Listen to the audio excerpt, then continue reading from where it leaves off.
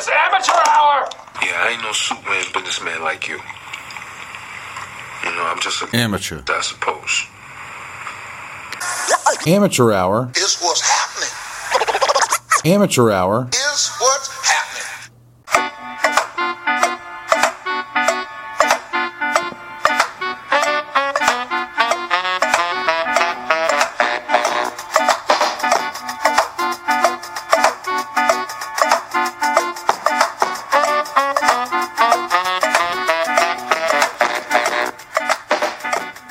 AHPKC is brought to you by ArrowheadPride.com.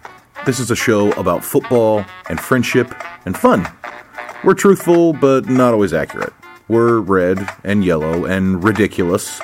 We're basically Andy Reid's wardrobe, but a podcast. Enough with the formalities. Can we talk Chiefs now? Let's go.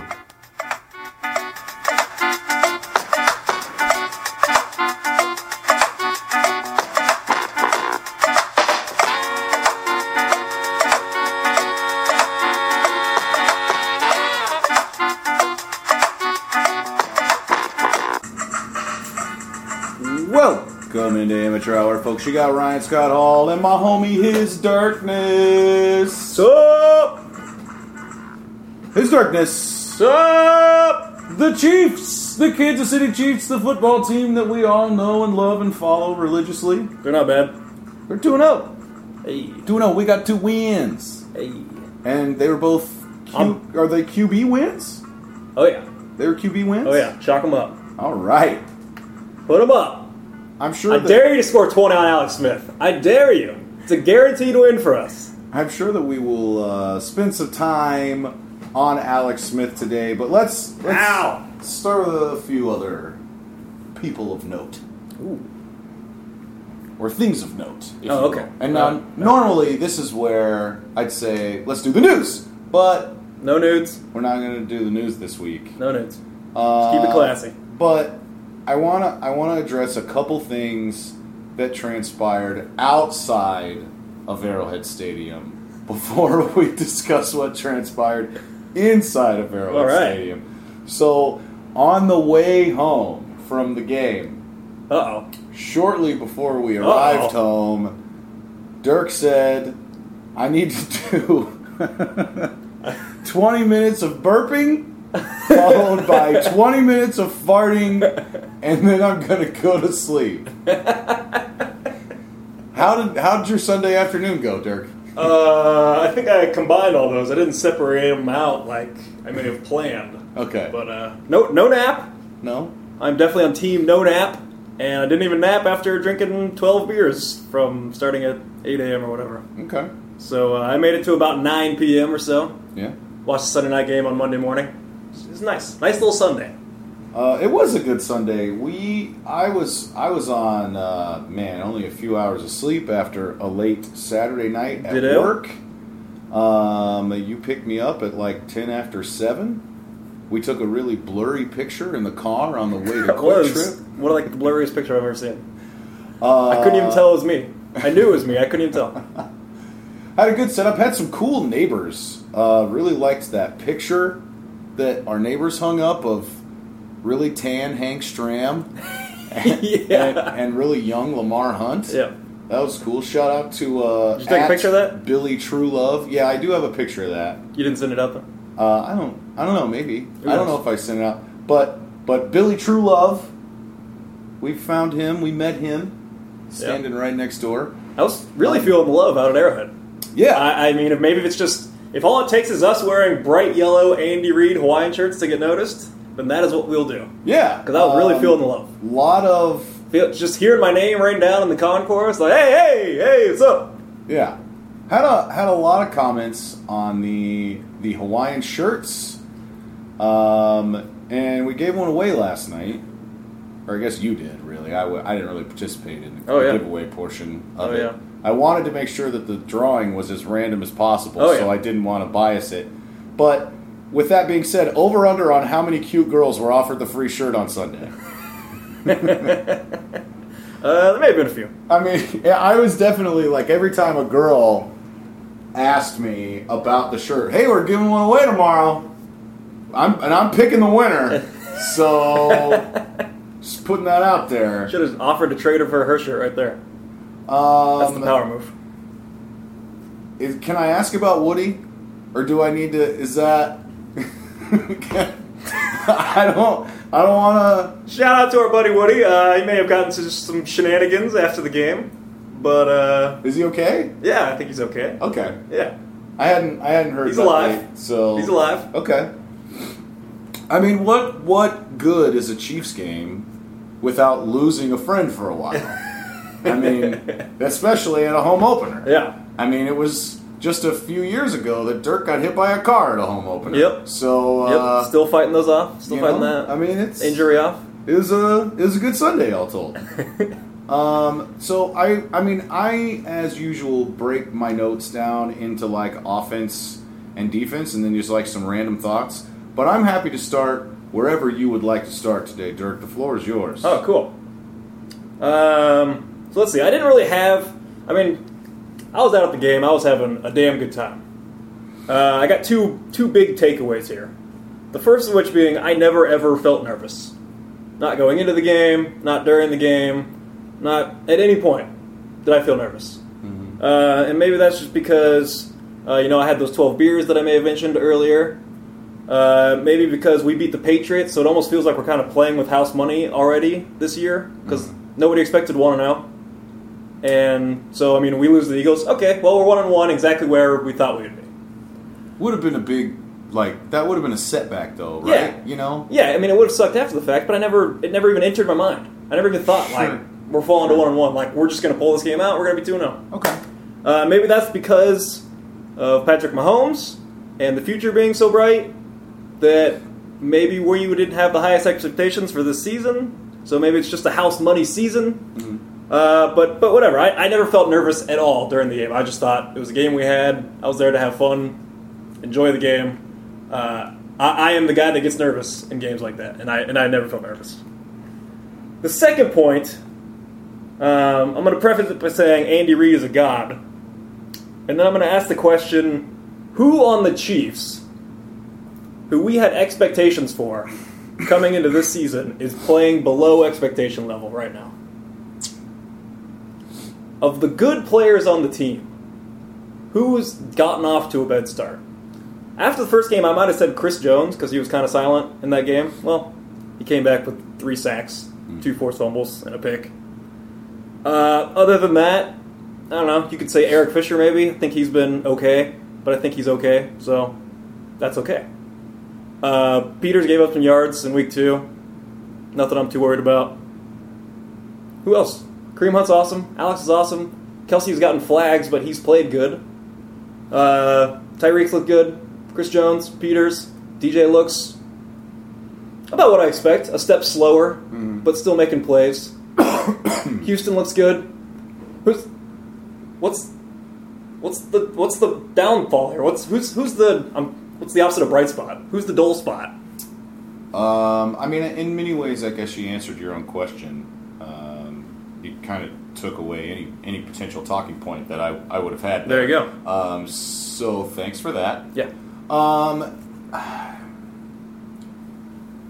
right, so I'll say this. From my really nice vantage point, thanks to loyal friend and follower, Ryan Ewing. Thanks again for the cool seat, man. I think that one thing that stood out to me, the confidence that you talked about, for some reason, to me, I think that what it really boiled down to was more about, Andy Reid going against Doug Peterson. And maybe also throwing in, Alex against Carson Wentz. A lot of people want to break that conversation down into, it's coach and quarterback, because that seems to be the default for so many people. But I wasn't ever really nervous, and some of that may have just been drunkenness and exhaustion. But I tell you what, man, all I can say is it's a really good feeling to not have that kind of panic, because we talked about that after the New England game of just like you get into that fourth quarter territory, and especially when you're playing a team like the Patriots, and it's like, as Chiefs fans, we know how this game ends. Mm-hmm. And as Patriots fans, we know how this game ends. And, I mean, it's a big difference between the Patriots and the Eagles and, Gillette Stadium and Arrowhead Stadium. But overall, it was a pretty classic Sunday fun day for me.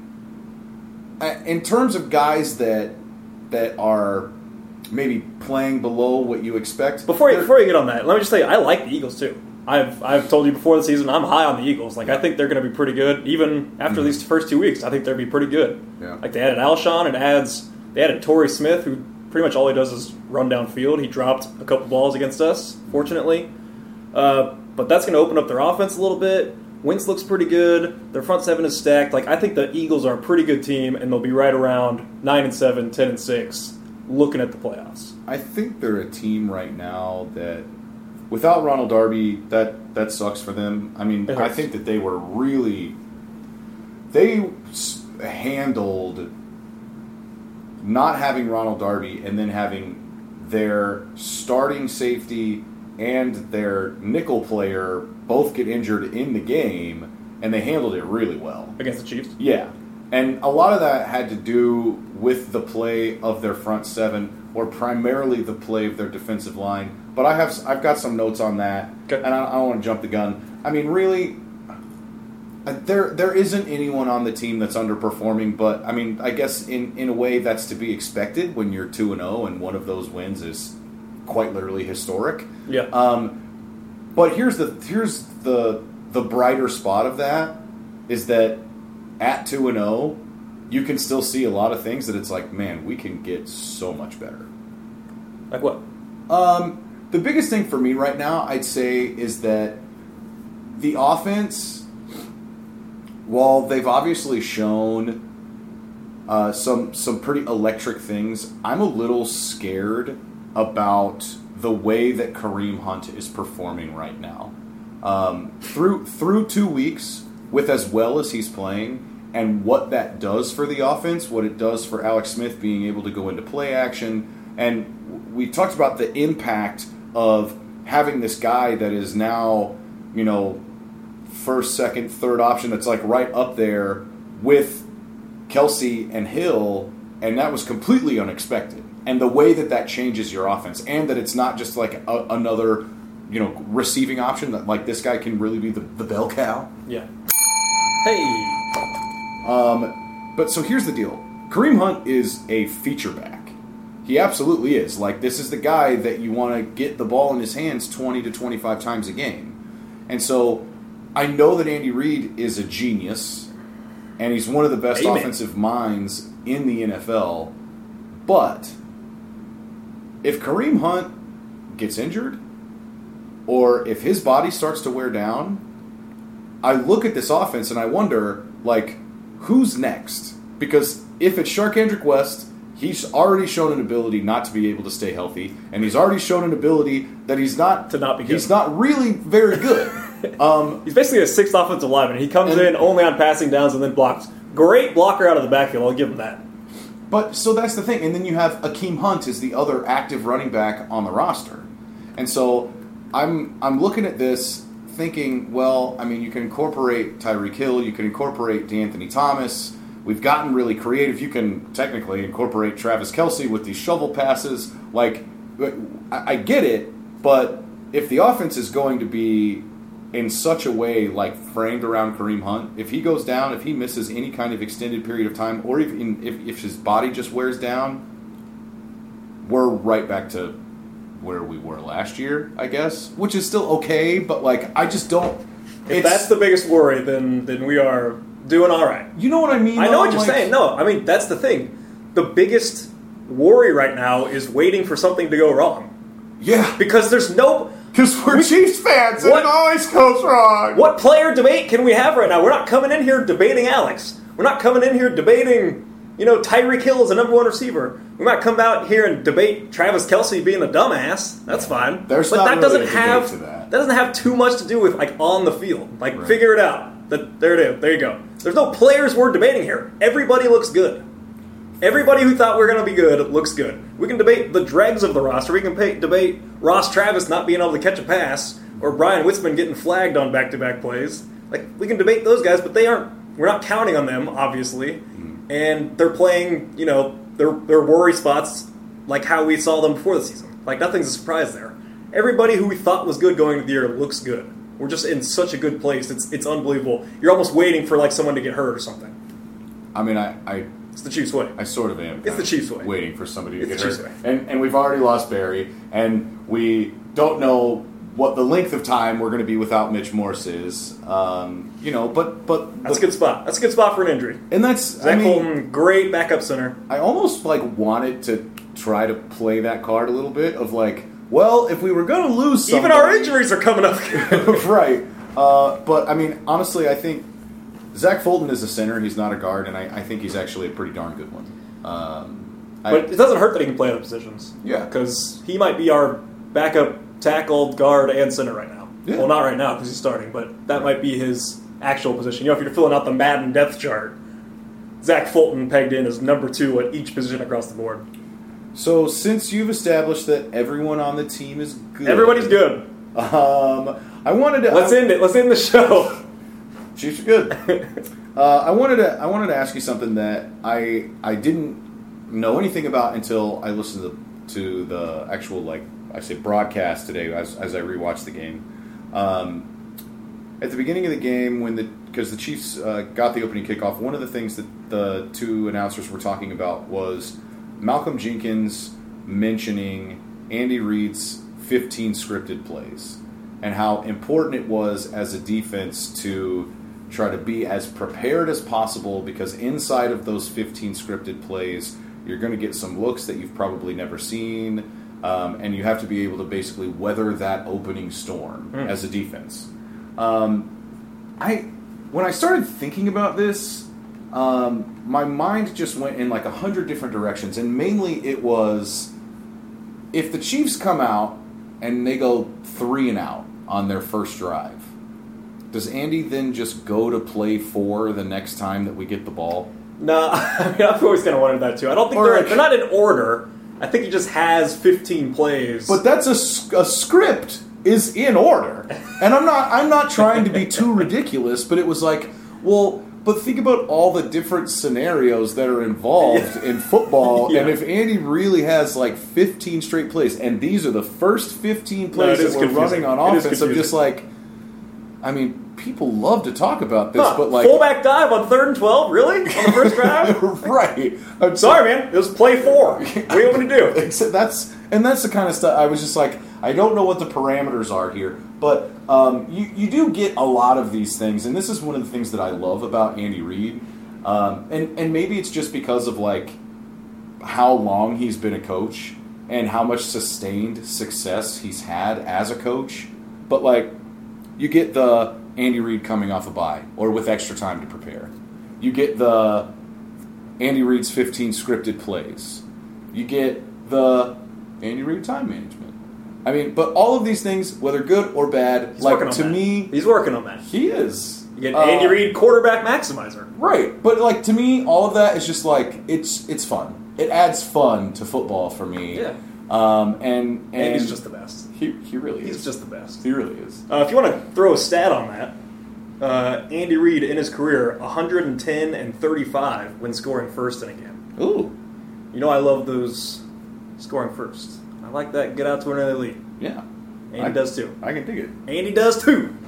One thing that I was not happy about with the offense, despite the fact that we won and everything turned out well, I was really surprised at what felt like just such a quiet day for Tyreek. It's okay because Kelsey had a big day and Hunt had a big day, and it's hard to have all 3 guys go off. And Conley really contributed too. Yeah, he did. In the way that this offense allows him to. But in looking at Pro Football Reference, not to be confused with Pro Football Focus. God, just the best and worst site on the internet. I really like Pro Football Reference because they give you pretty much like all of the black and white stats, none of the invented stats. And I don't know if this is correct, but they charted Alex as throwing the ball deep 3 times. I saw that. Do you recall? I saw that on Pro Football Focus, oddly enough. Yeah. Can you name the 3 deep passes? Well, he went 2 for 3. Yeah, he hit Kelsey, he hit Conley, Uh-huh. and then he missed, to Tyreek. Yeah. So I was like, man, Tyreek had a quiet day. But then I was like, well, if he catches that ball, like, it's a Tyreek day, you know? Yeah, I saw there was some debate going on with that pass too about whether it was poorly thrown or whether was it that in your end zone? We were kind of in opposite end zones. Yes, So that was in your end zone. I believe it was. And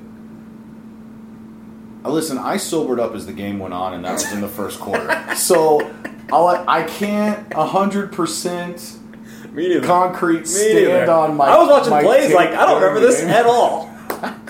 I didn't remember Sproles fumbling a punt. I had no recollection of that. Like, oh, that's how we scored. Oh, I've got a really fun story there. But I do remember seeing a couple people on Twitter being like, oh man, Alex just missed him. And I said that I faulted Tyreek for not adjusting to that ball. But I don't know how early he's seeing the ball or looking at the ball. And so, like, I don't know. I mean, it's one you actually need all 22 to tell for sure. Because I'm watching the condensed game on Game Pass. You don't even get replays most of the time with that. It's just ball barely goes past his hand, and you have no idea whose fault it was. Yeah. But I mean, it was still, if he misses that throw, I mean, it's off by half a yard. And his other 2 deep balls were both completely on the money. Yeah. His throw to Chris Conley, it was like directly in line to me. So like between me and Alex was Conley, just like a perfect line. It couldn't have been more perfect. Like you're just watching it fall down like that's going to be right in his breadbasket. And it was. I mean, he just catches it completely on the run, outside shoulder. The corner didn't have great coverage, but even if he did, he's probably not breaking that pass up. It was just perfectly thrown at a huge time. So a few things on that throw.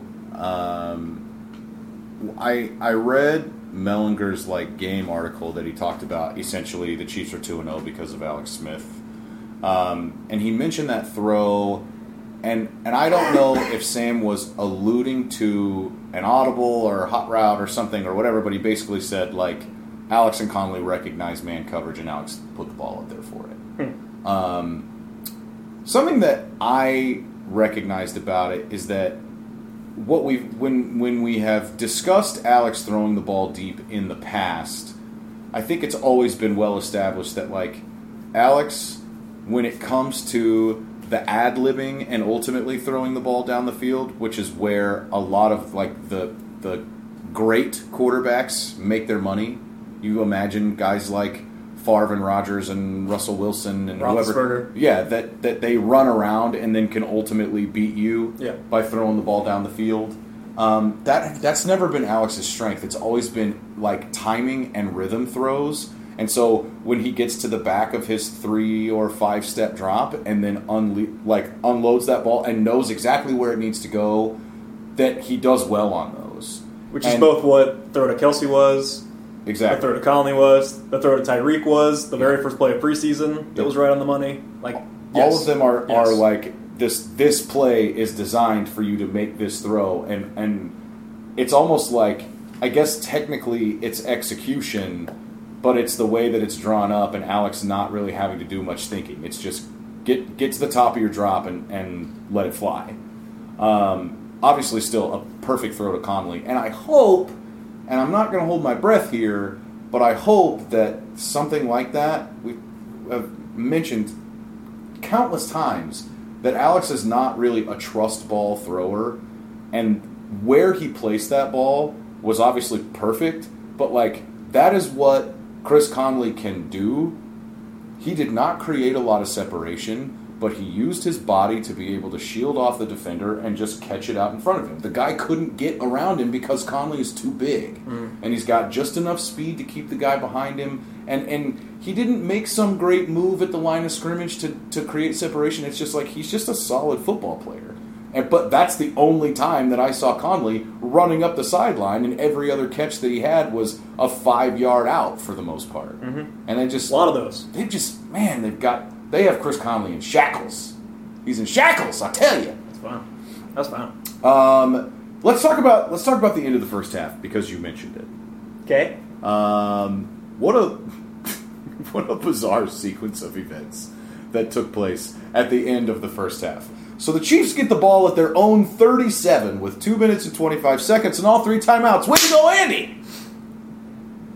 The Chiefs go 3 and out.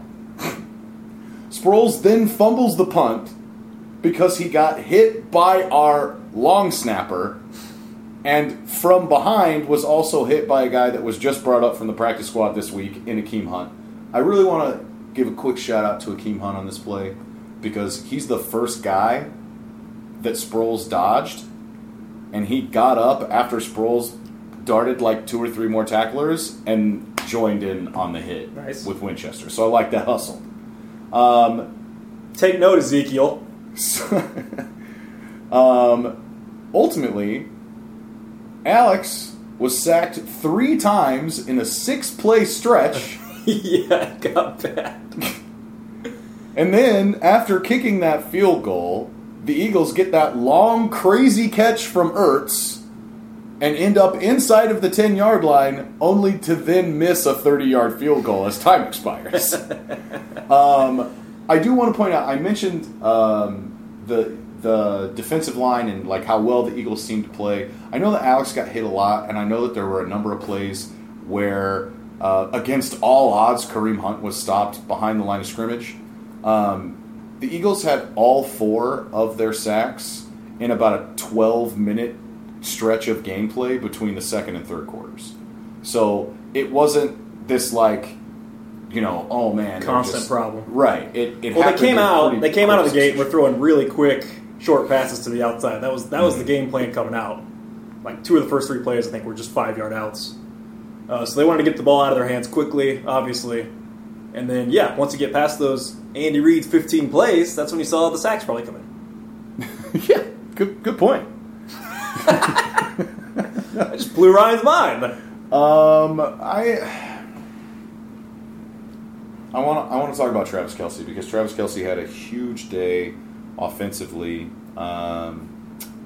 He had a great catch down the field. He had a couple fairly routine catch the ball and get tackled and you got 7 yards. He had a couple things that he makes look routine where he catches the ball and makes 2 or 3 guys miss and gains an extra 10 yards. Big 3rd and 4 on the play before the Kareem Hunt touchdown. 3rd and 4 conversion for him. It was nothing special, just a little stop, but then he catches it and races 15 yards upfield or something. He just finds some space on his own. And none of that is yet to mention the time that he jumped over, seemed like their whole team, and gracefully flew into the end zone. I think he did that earlier in the game. I think on the same drive. It was like 2 or 3 plays before. Barely got clipped. Just barely got clipped. Yeah. He was in a long jumping mood. He must have watched some Carl Lewis highlights beforehand, maybe? I could see that. Some Carl Lewis? But it was like high and long jump.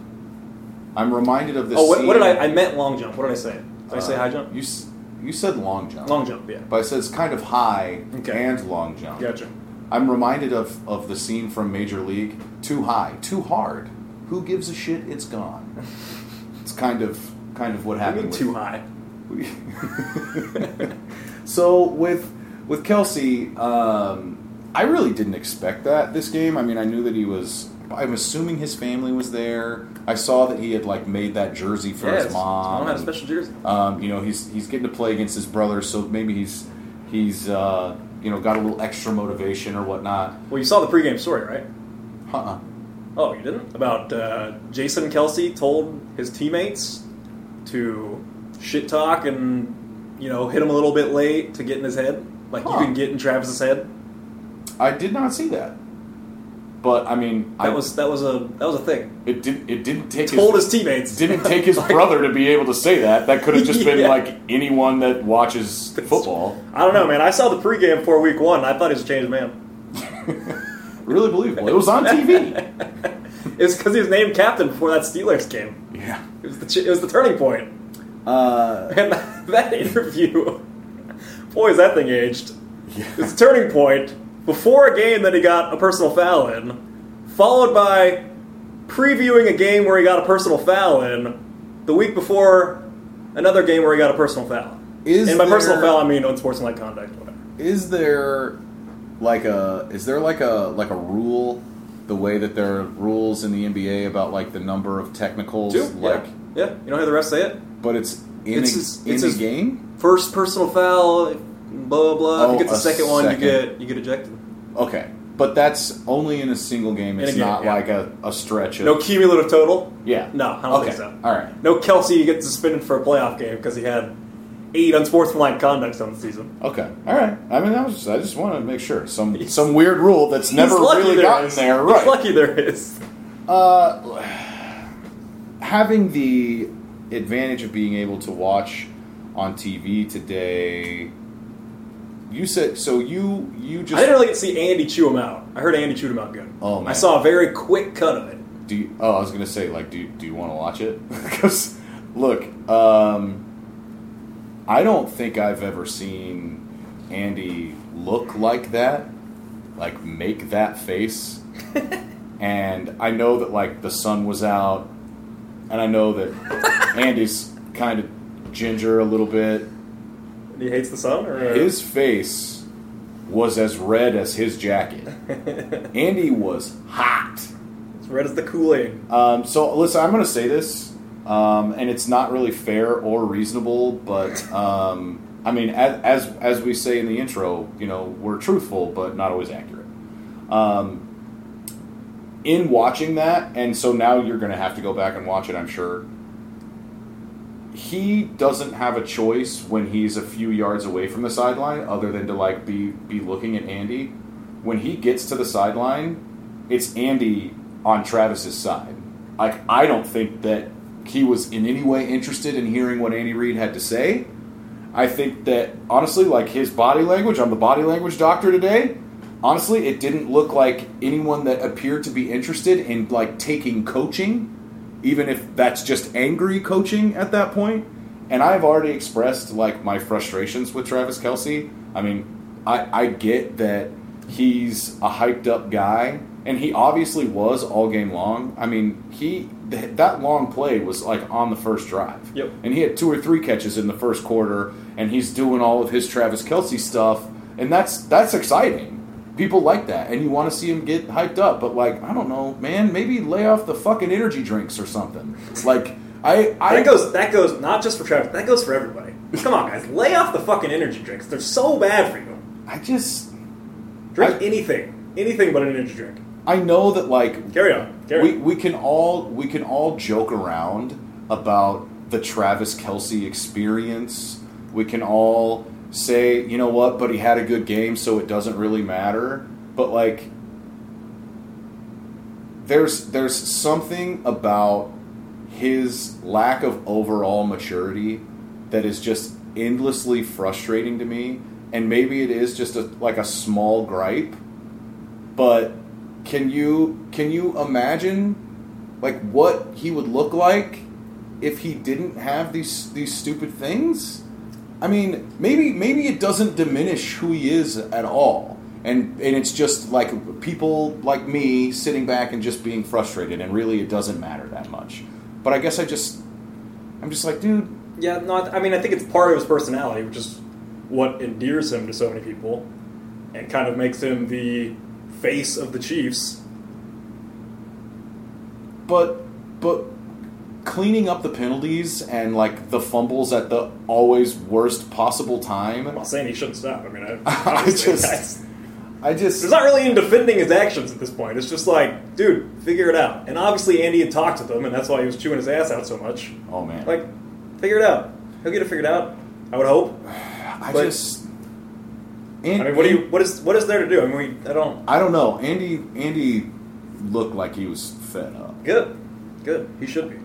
Andy should be pissed. He should. Honestly, the thing that I would have loved though. So did you see Ben McAdoo after the game?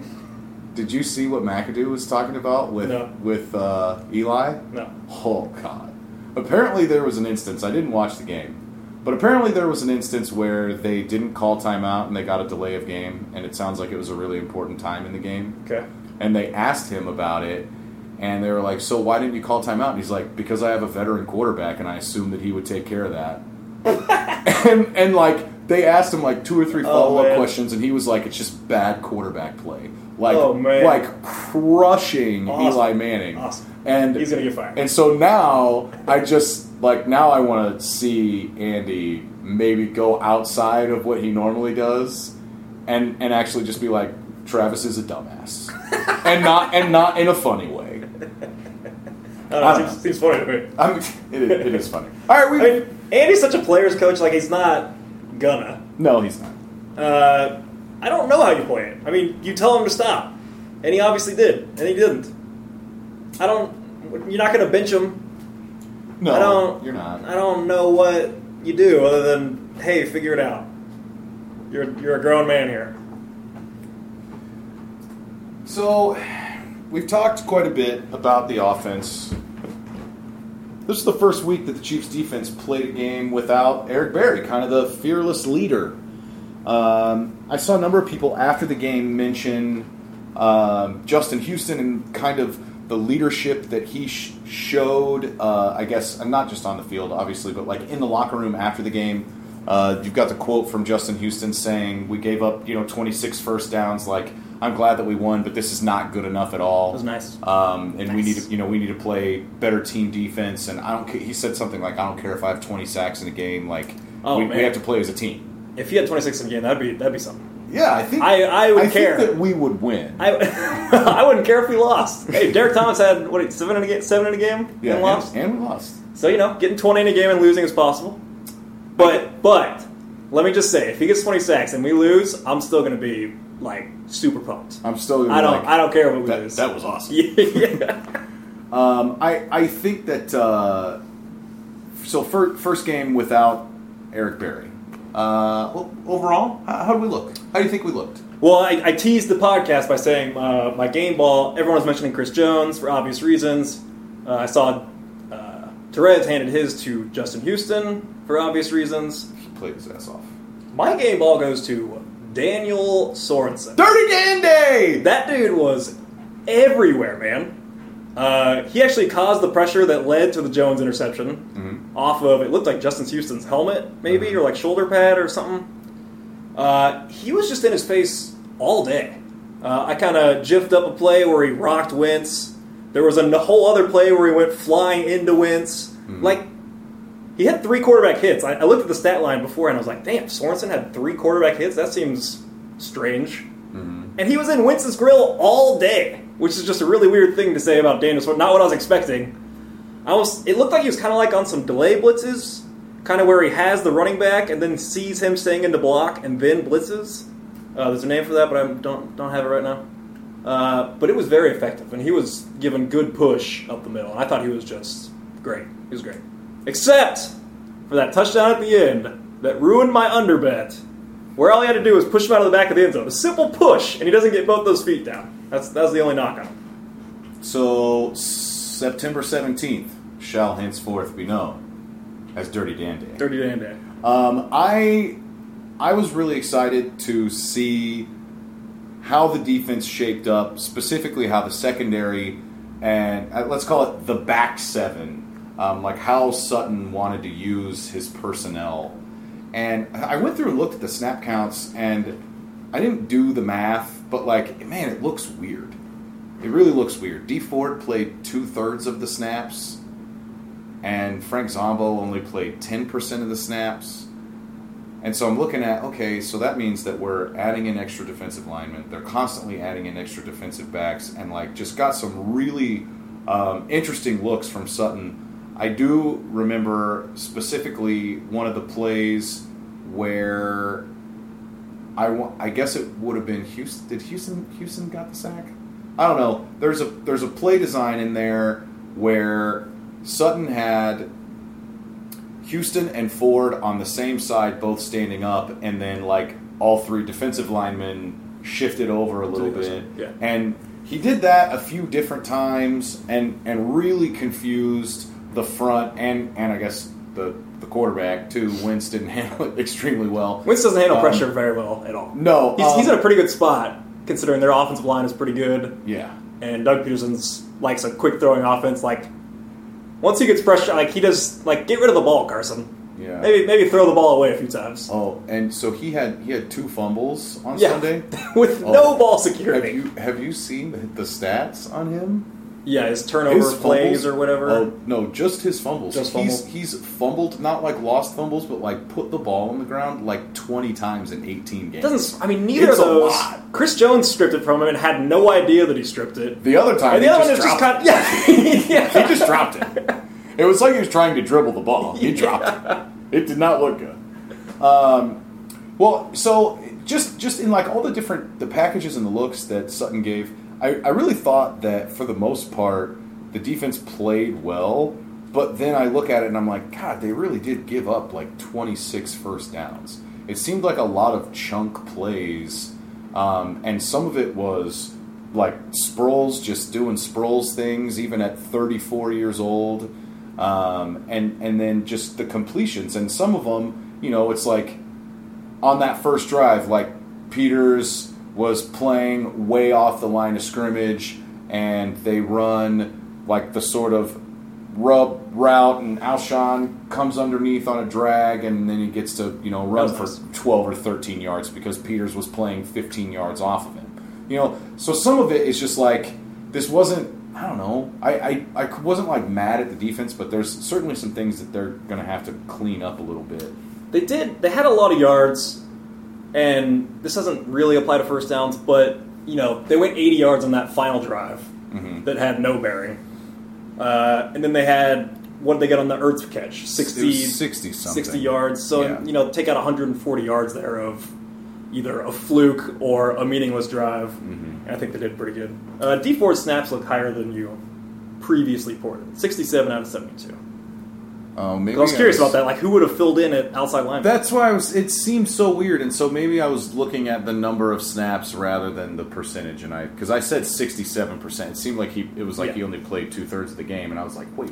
They were in LeGarrette Blount didn't play.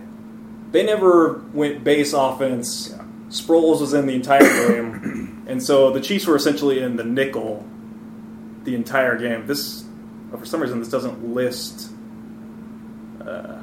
Ramik Wilson snaps, so I don't blame Joel for that. I was wondering how many snaps he got in, because we had to have been in nickel the whole time. I like the safety separation of, I think Eric Murray can play like that slot position pretty well. You've seen Barry kind of do that quite a bit, where it's just kind of like a rover playing the slot safety cornerback hybrid kind of thing. I think he's pretty good there. He made a nice play on an Alshon throw over the middle. I like Ron Parker as the deep safety, and then I like Sorensen in the box. Yeah. And whether that's on tight ends, helping out in the running game, or pressuring the quarterback, apparently. I think that's kind of how you'll see the safety situation shake out. And what you're really losing with Eric Berry is that he could kind of do all three, so you're just kind of losing some versatility and maybe tipping your hand a little bit with the 3 safeties now. I think all 3 of those, they're pretty fit to fill those roles. There's not a huge hole there. Eric Murray was pretty good. I mean, Ertz got him a few times, but he had a couple nice plays too. He had a couple pass breakups. Really nice on the Hail Mary. Yeah. He was right in the center on that Hail Mary, and he had a few fills in the run game where he looked good. Like, I'd say right now, if there's anything that one of those guys can't do, there's 2 things that I feel like I could identify, and it would be, I don't want Eric Murray playing in the box. He was there a few times. I can have him come up and maybe do some man, but I don't want him in that real linebacker role. Yeah. And I don't want to see Sorensen lined up one-on-one over the slot. Really, I don't really want to see him in man on a receiver for the most part. I tell you what though, in addition to your giving him the MVP of the day, game ball, or the game ball, something that I think dirt ball, something that a lot of people don't usually account for are the extra snaps, the hidden snaps, the team's snaps. Sorensen played every single defensive snap and another 19 on special teams. Nice. Good for, if you're doing your math at home, 99 snaps on the day. Energizer Danny. For Dirty Danny. So, I don't know how to talk about Justin Houston or Chris Jones because they were both just like really transcendent on Sunday. Just playing really as well as you can play your position. I was a little bit worried about Chris Jones. Like super quiet against Patriots. Yeah. Maybe not worried is the right, but like where was he against New England? Yeah. Like it seemed like everybody else showed up. Where was he? And then and I he kind of answered that. And at the same time though, I think that he ended up being kind of the benefactor, not always of like him doing this one amazing thing himself. And don't get me wrong, there were plenty of those instances too where it was just what you saw last year of my arms are longer than yours and I'll just throw you out of the way pretty much. We call those Indomicans. Indomicans? Yeah. I don't call them those. Oh, you don't? No, okay. I don't. Okay. The only like low moment was Justin Houston getting like juked out of his jockstrap by Carson Wentz in the fourth quarter. I tried to fire off a tweet that Justin Houston's jock was then going to be bought on eBay by our friend Craig Stout for a lot of money. Hey, that's very good. And I just couldn't get to it. You should send it now and just be like, damn, it was stuck in the cloud the whole time. Yeah, it was a good tweet. I promise. You had to be there. But that was a low like moment in the stadium for him. But I mean, aside from that, like you mentioned DJ. You said that he's kind of playing as expected. There were a couple times where it was like I saw him take a bad angle on Sproles, where it was just like we discussed this last week. The 30-year-old Derek Johnson angle, not the 34, 35-year-old Derek Johnson. And that's going to take some adjustment, but that happened last year too, where Rameek Wilson did it too to Sproles. He's just really fast. Yeah, man, and he's 34 years old. Yeah, he's still so good. Hall of Famer. Put him in the Hall of Fame. I don't care. So he's like top 5 all-time, all-purpose yards. Yeah, he should make the Hall of Fame. Give him the Eric Metcalf Award for making the Hall of Fame. There you go. The Dave Taub Hall of Fame. Ooh, I actually started that this offseason. Yeah, we're gonna put both those guys in. So I want to ask you something about DJ, and I don't know if this is just like a situational thing, and so like well, of course he did, or if I'm picking up on something. So 2 weeks in a row now, I've seen DJ have to suddenly, unexpectedly, and almost like a little panicked, him having to run out to the edge and basically be playing corner, but it's on a running back. Yeah. And so I know that a lot of times when you're shifting guys around and whatnot, like it's the quarterback's way of figuring out what the defense is doing. Mm-hmm. I want to make your guys move and see if it's a shift or if it's a follow, is it man or zone or whatever. Mm-hmm. Well, but I mean, I have now seen this 2 weeks in a row of Derek Johnson having to go out there, not looking comfortable. It's a last minute thing. He's not looking ready. I'm not feeling comfortable about it. Who was he chasing? Sproles? Yes. And so I'm wondering, like, are teams targeting Derek Johnson in that situation, or is it just like this is your responsibility? You're in man, so you have to go follow that running back. Well, or is it both? The Patriots obviously saw him like fall down on that first one against Burkhead. Yeah, like Burkhead ran like a slant and go or something, and easily got by Derek Johnson. He kind of ended up on the ground, and then tried to go back to that later, and Derek was ready for it. So that was obviously like an offensive coach noticed it, like, hey, Burkhead has an advantage out here, and then Derek Johnson covered it well. And so nobody on Peterson's staff noticed it because it's Doug Peterson. So that's fine. He's not used to doing anything. Yeah, right. So that's cool. All right. Peterson gets a lot of shit, man. They're going to be pretty good. His offense gets it done. I think they'll be all right. I think Lombardi went a little too far. There's worse coaches. Fucking, what's his face? The Giants coach is way worse. I saw way worse. I saw a tweet from Lombardi today. I have a hard time with him sometimes. I will say that. But he said that when McAdoo was the offensive coordinator, the Giants scored 30 points, like, I don't know, 14 times out of however many games. And since he's become the head coach, they haven't scored 30 points yet. We're like, oh, that's not good looking.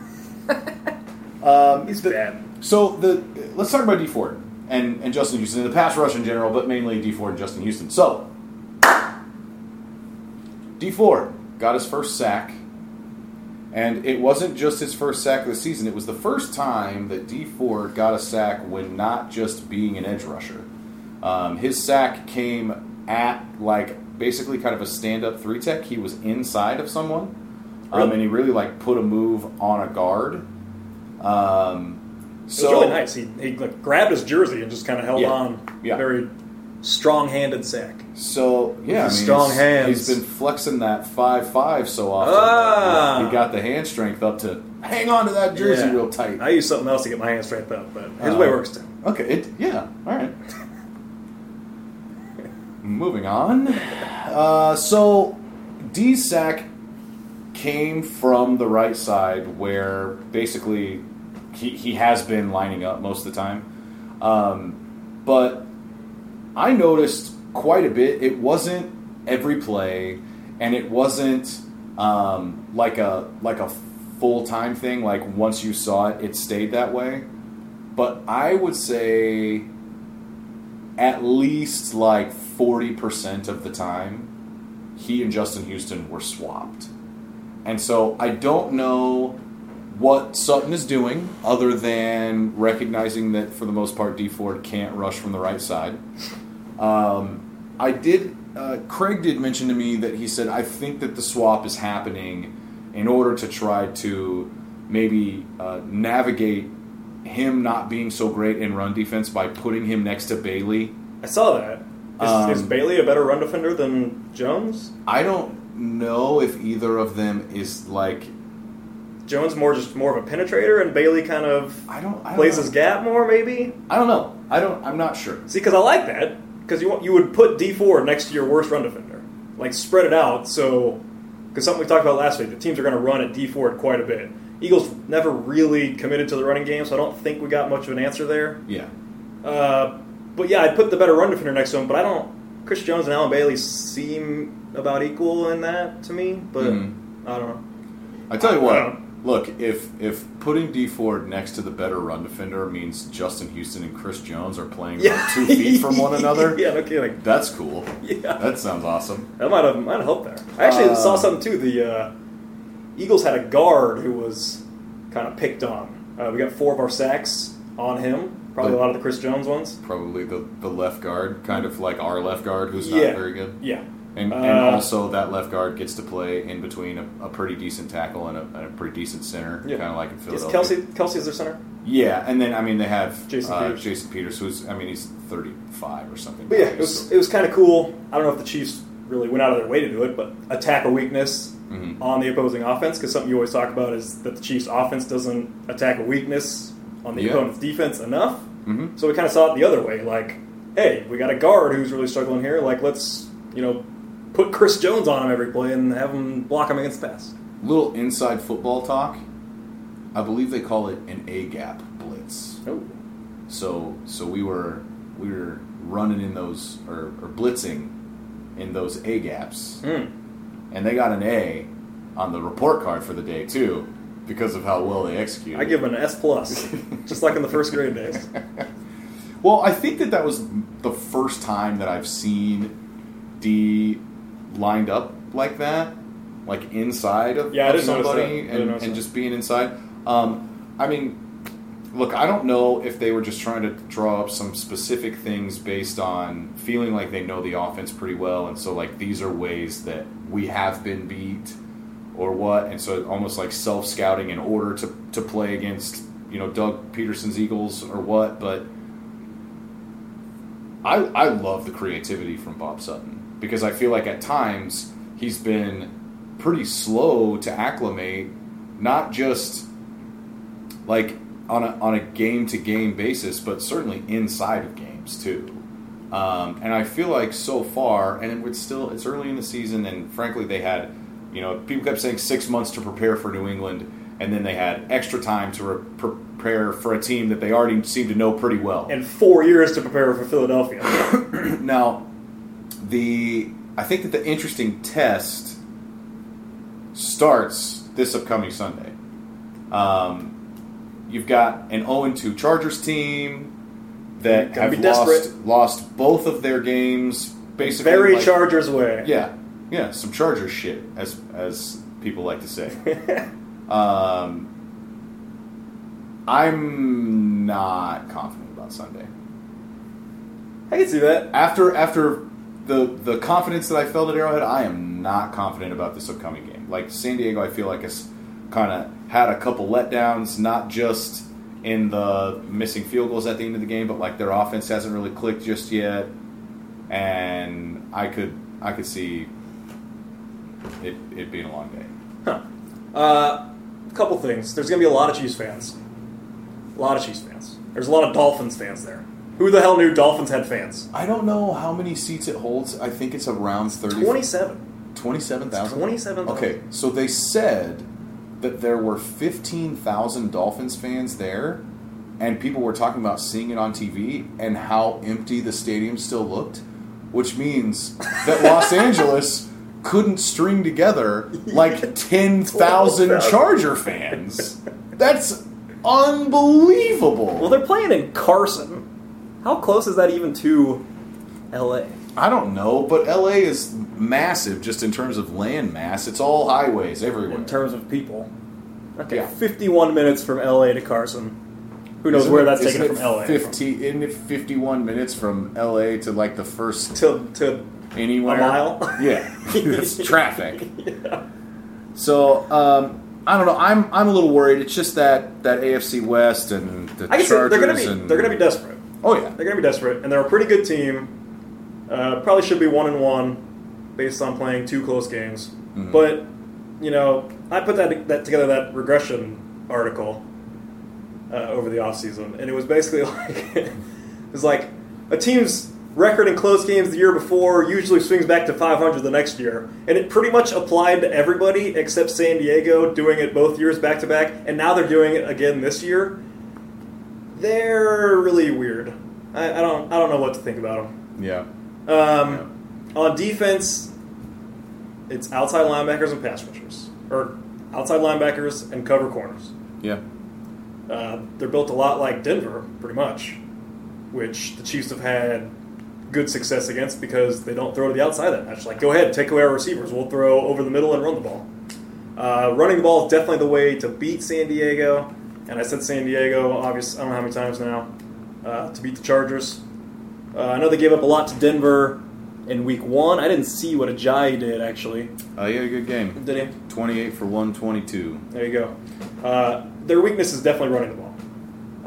So, Kareem Hunt game.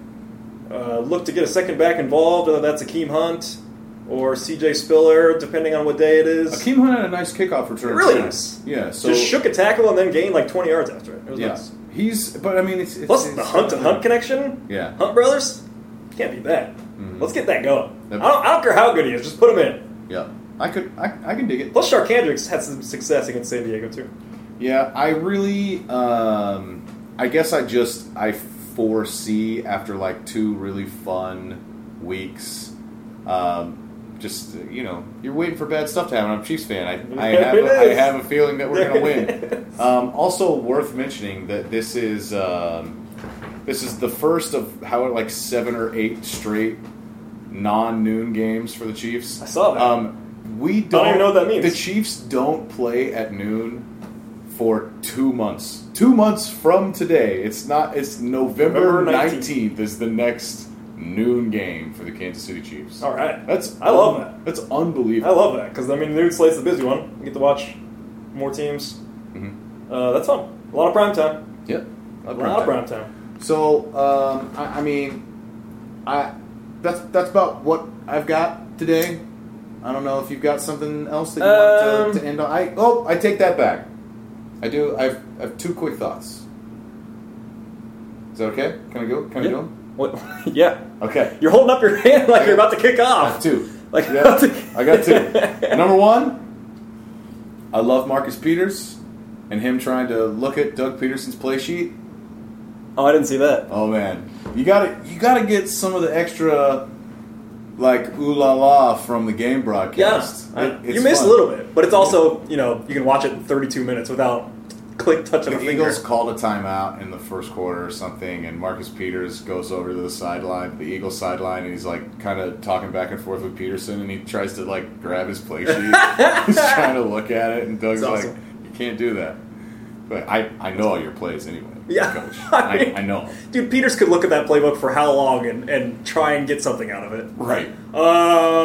We got personnel packages here. Yeah. I don't know. So the other thing, the penalties that are happening in the secondary, primarily in terms of Terrence Mitchell and Philip Gaines, a little concerning, I guess.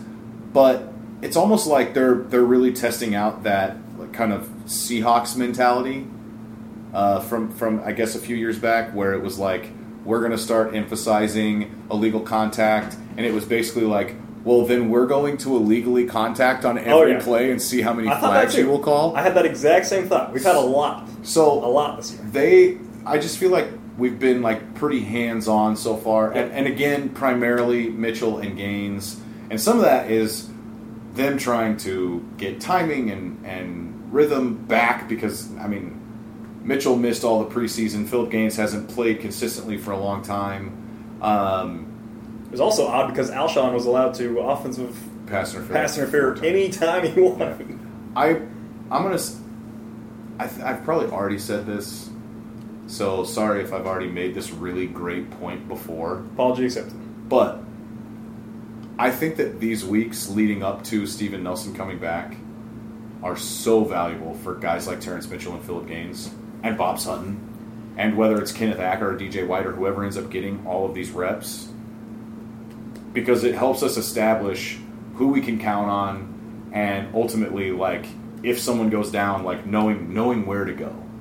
Getting Nelson back, the idea that seemingly he's going to be perfectly fine and we're going to bring him back in week 9 or 10 or whatever, I think it's good. It sucks that we may be taking some lumps, but I think that these guys are going to adjust and figure it out.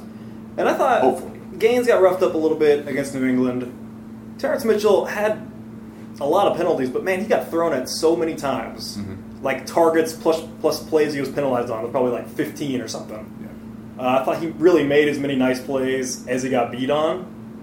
And then in this game, that error before halftime where you watch the replay, it's really weird. He basically turns into a safety because he's just over the top. And he's so focused on making the tackle on Ertz that the ball just kind of comes down and just like hits him in the chest. Like he never looks at the ball until it's hitting him. I think it actually hit his hand. And then he sees it and just like flings up his arms and pops it in the air. He's not too much at fault. I mean, it looks terrible, obviously.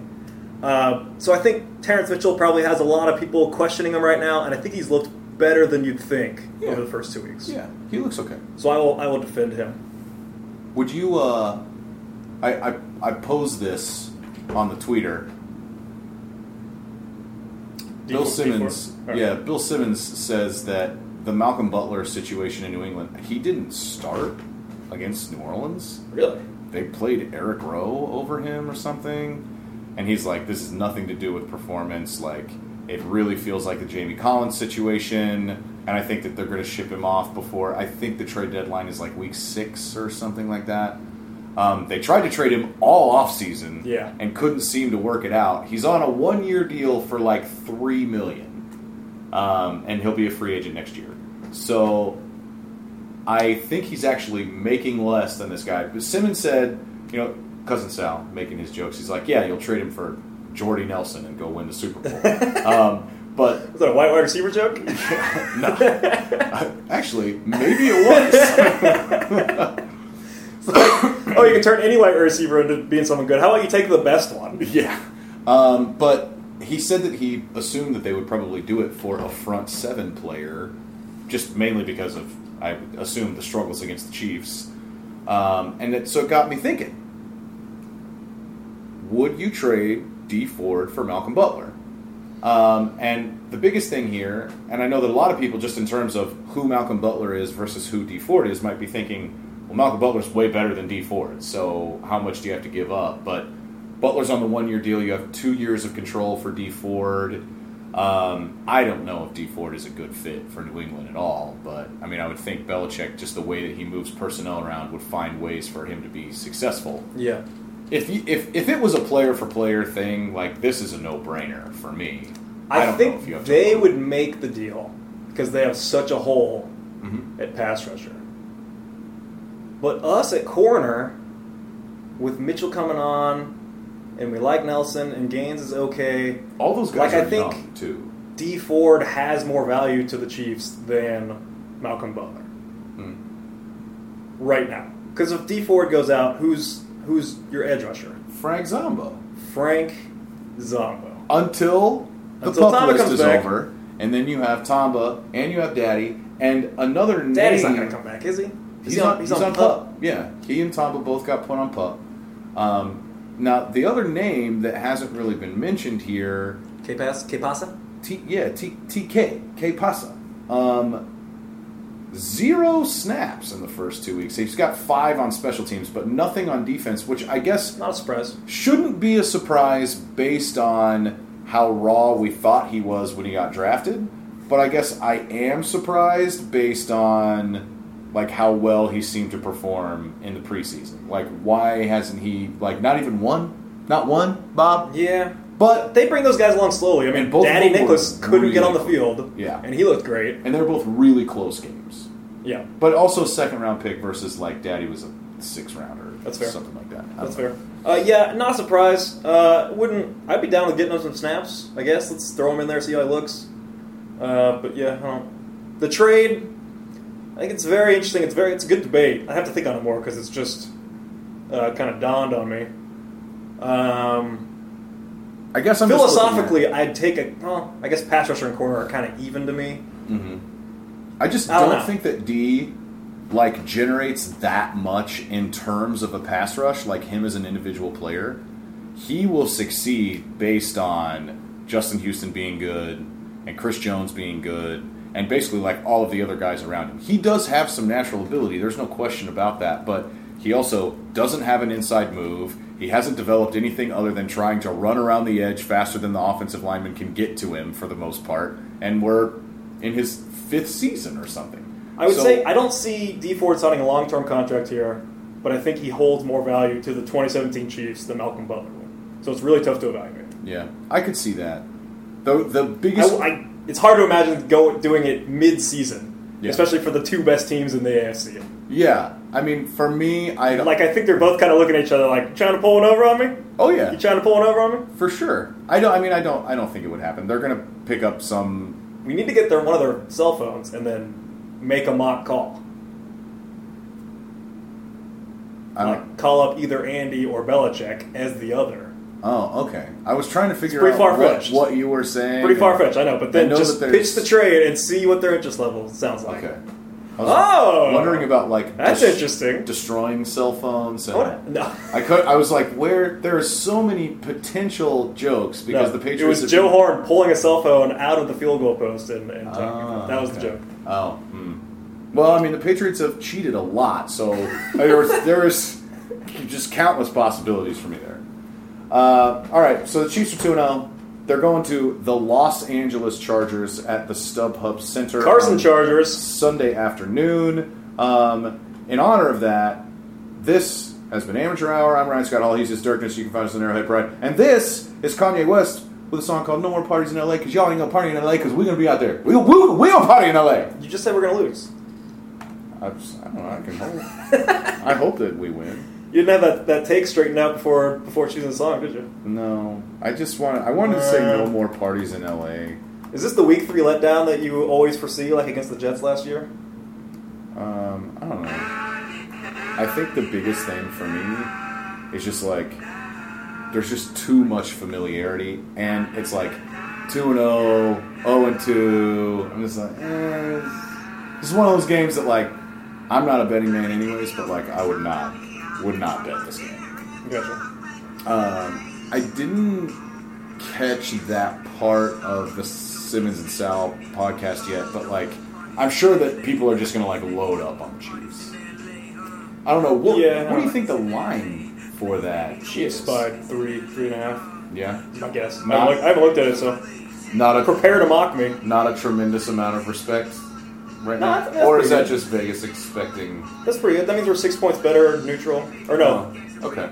Yeah, 6 points better neutral. Okay. We'll be favored by 9 at home. Oh, okay. That sounds about right. I don't know how it works, but thanks for explaining that to me. That's what you see a lot. A better team going on the road to a team that's good. They could lose to them, but the other team's better. It's your birthday tomorrow. What are you going to do? So, I think I might go to the zoo. Oh, okay. I've only done that like 4 of the last 5 years of my birthday. Love the zoo. I would suggest, I don't know. It's supposed to be Just like what? 90 degrees. Oh, is it really? I think it's going to be a hot day. Maybe I'll just lay in bed. I can see I'm not a big birthday guy. Kind of used to be, I guess, but I don't know.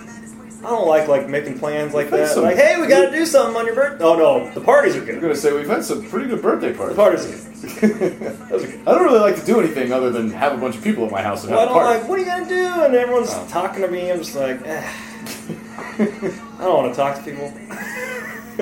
Are you going to... Wait, I got a rant to go on. I forgot to get this in. Did you watch the Emmys at all? No, I don't. God, they fucking sucked.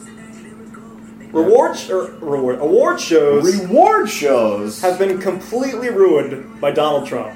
Because all they do is get up there and just take shots at Donald Trump. Every single speech, every single presenter that walks up there, that's all they do. The entire show is just that. And it's just like, shut the fuck up. Shut up. We don't care. Do not care. And it's not helping. But they think it's like, I don't know what they think. It's like helping the cause. Like, we're going to show people how bad Trump is. All it does is have people who support Trump watch this and then support Trump even more because of it. Because they think it's shit. So award shows are just ruined now. They care about it. I'm sour. Clearly. You I'm don't sour. care about it. I'm And sour. many people do not care about it. But they care. They care. They pretend. What was the biggest upset of the night? Other than everyone talking about Trump? You don't know? No, I don't look at odds before him because they know everyone who wins beforehand. It's just... Like for you, who were you like... Well, the show that won Best Drama, it was... Wasn't it The Handmaid's Tale? Yeah. I'd never heard of it. I like the chick from Mad Men, I guess, but I've never watched it. It's on Hulu. I don't have Hulu. I heard that it was good, and one of those like... kind of hard to watch. The best show of last year, God, the name is slipping me, with Nicole Kidman and Reese Witherspoon and... Oh, Big Little Lies? Big Little Lies. That was the best show of last year.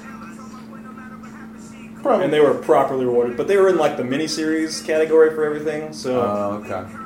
Yeah, because it's just what's So it's kind of... the Yeah. one thing. So they kind of just walked over. They won everything, I think. Really? It was okay. That's good. Veep won a lot. Veep's good. Veep wins a lot. I've never really watched it. It's good. It's fun. Yeah. I mean, I'm as I was unpolitics going to as say, it gets. for not liking politics, As I'm anti-politics as it gets. But I mean, Yeah. Julie Louis-Dreyfus is just... She's fantastic. surprised. Okay. She won again. I saw... The guy from The Night Of won. For the Night Of? Yeah. Riz Ahmed or whatever. That's... He's actually British. It's a really long time ago, it seems like. Yeah, no, I don't know when the cutoff is. Like April, maybe? There's some... Game of Thrones wasn't... In there. Yes, they weren't in the running because between the deadlines, neither of their seasons aired. It aired like just before the end of the deadline the year before and just after the deadline this year. So, no Game of Thrones. Okay. I'm sure everyone else was really excited that they didn't have to compete against Game Probably. of Thrones. Or everyone's really excited to get to compete against this season of Game of Thrones because everyone's just shelving their show for everyone next year. thinks that it's so bad. Man, I used to love award shows, and they just don't do it for me anymore like they used to.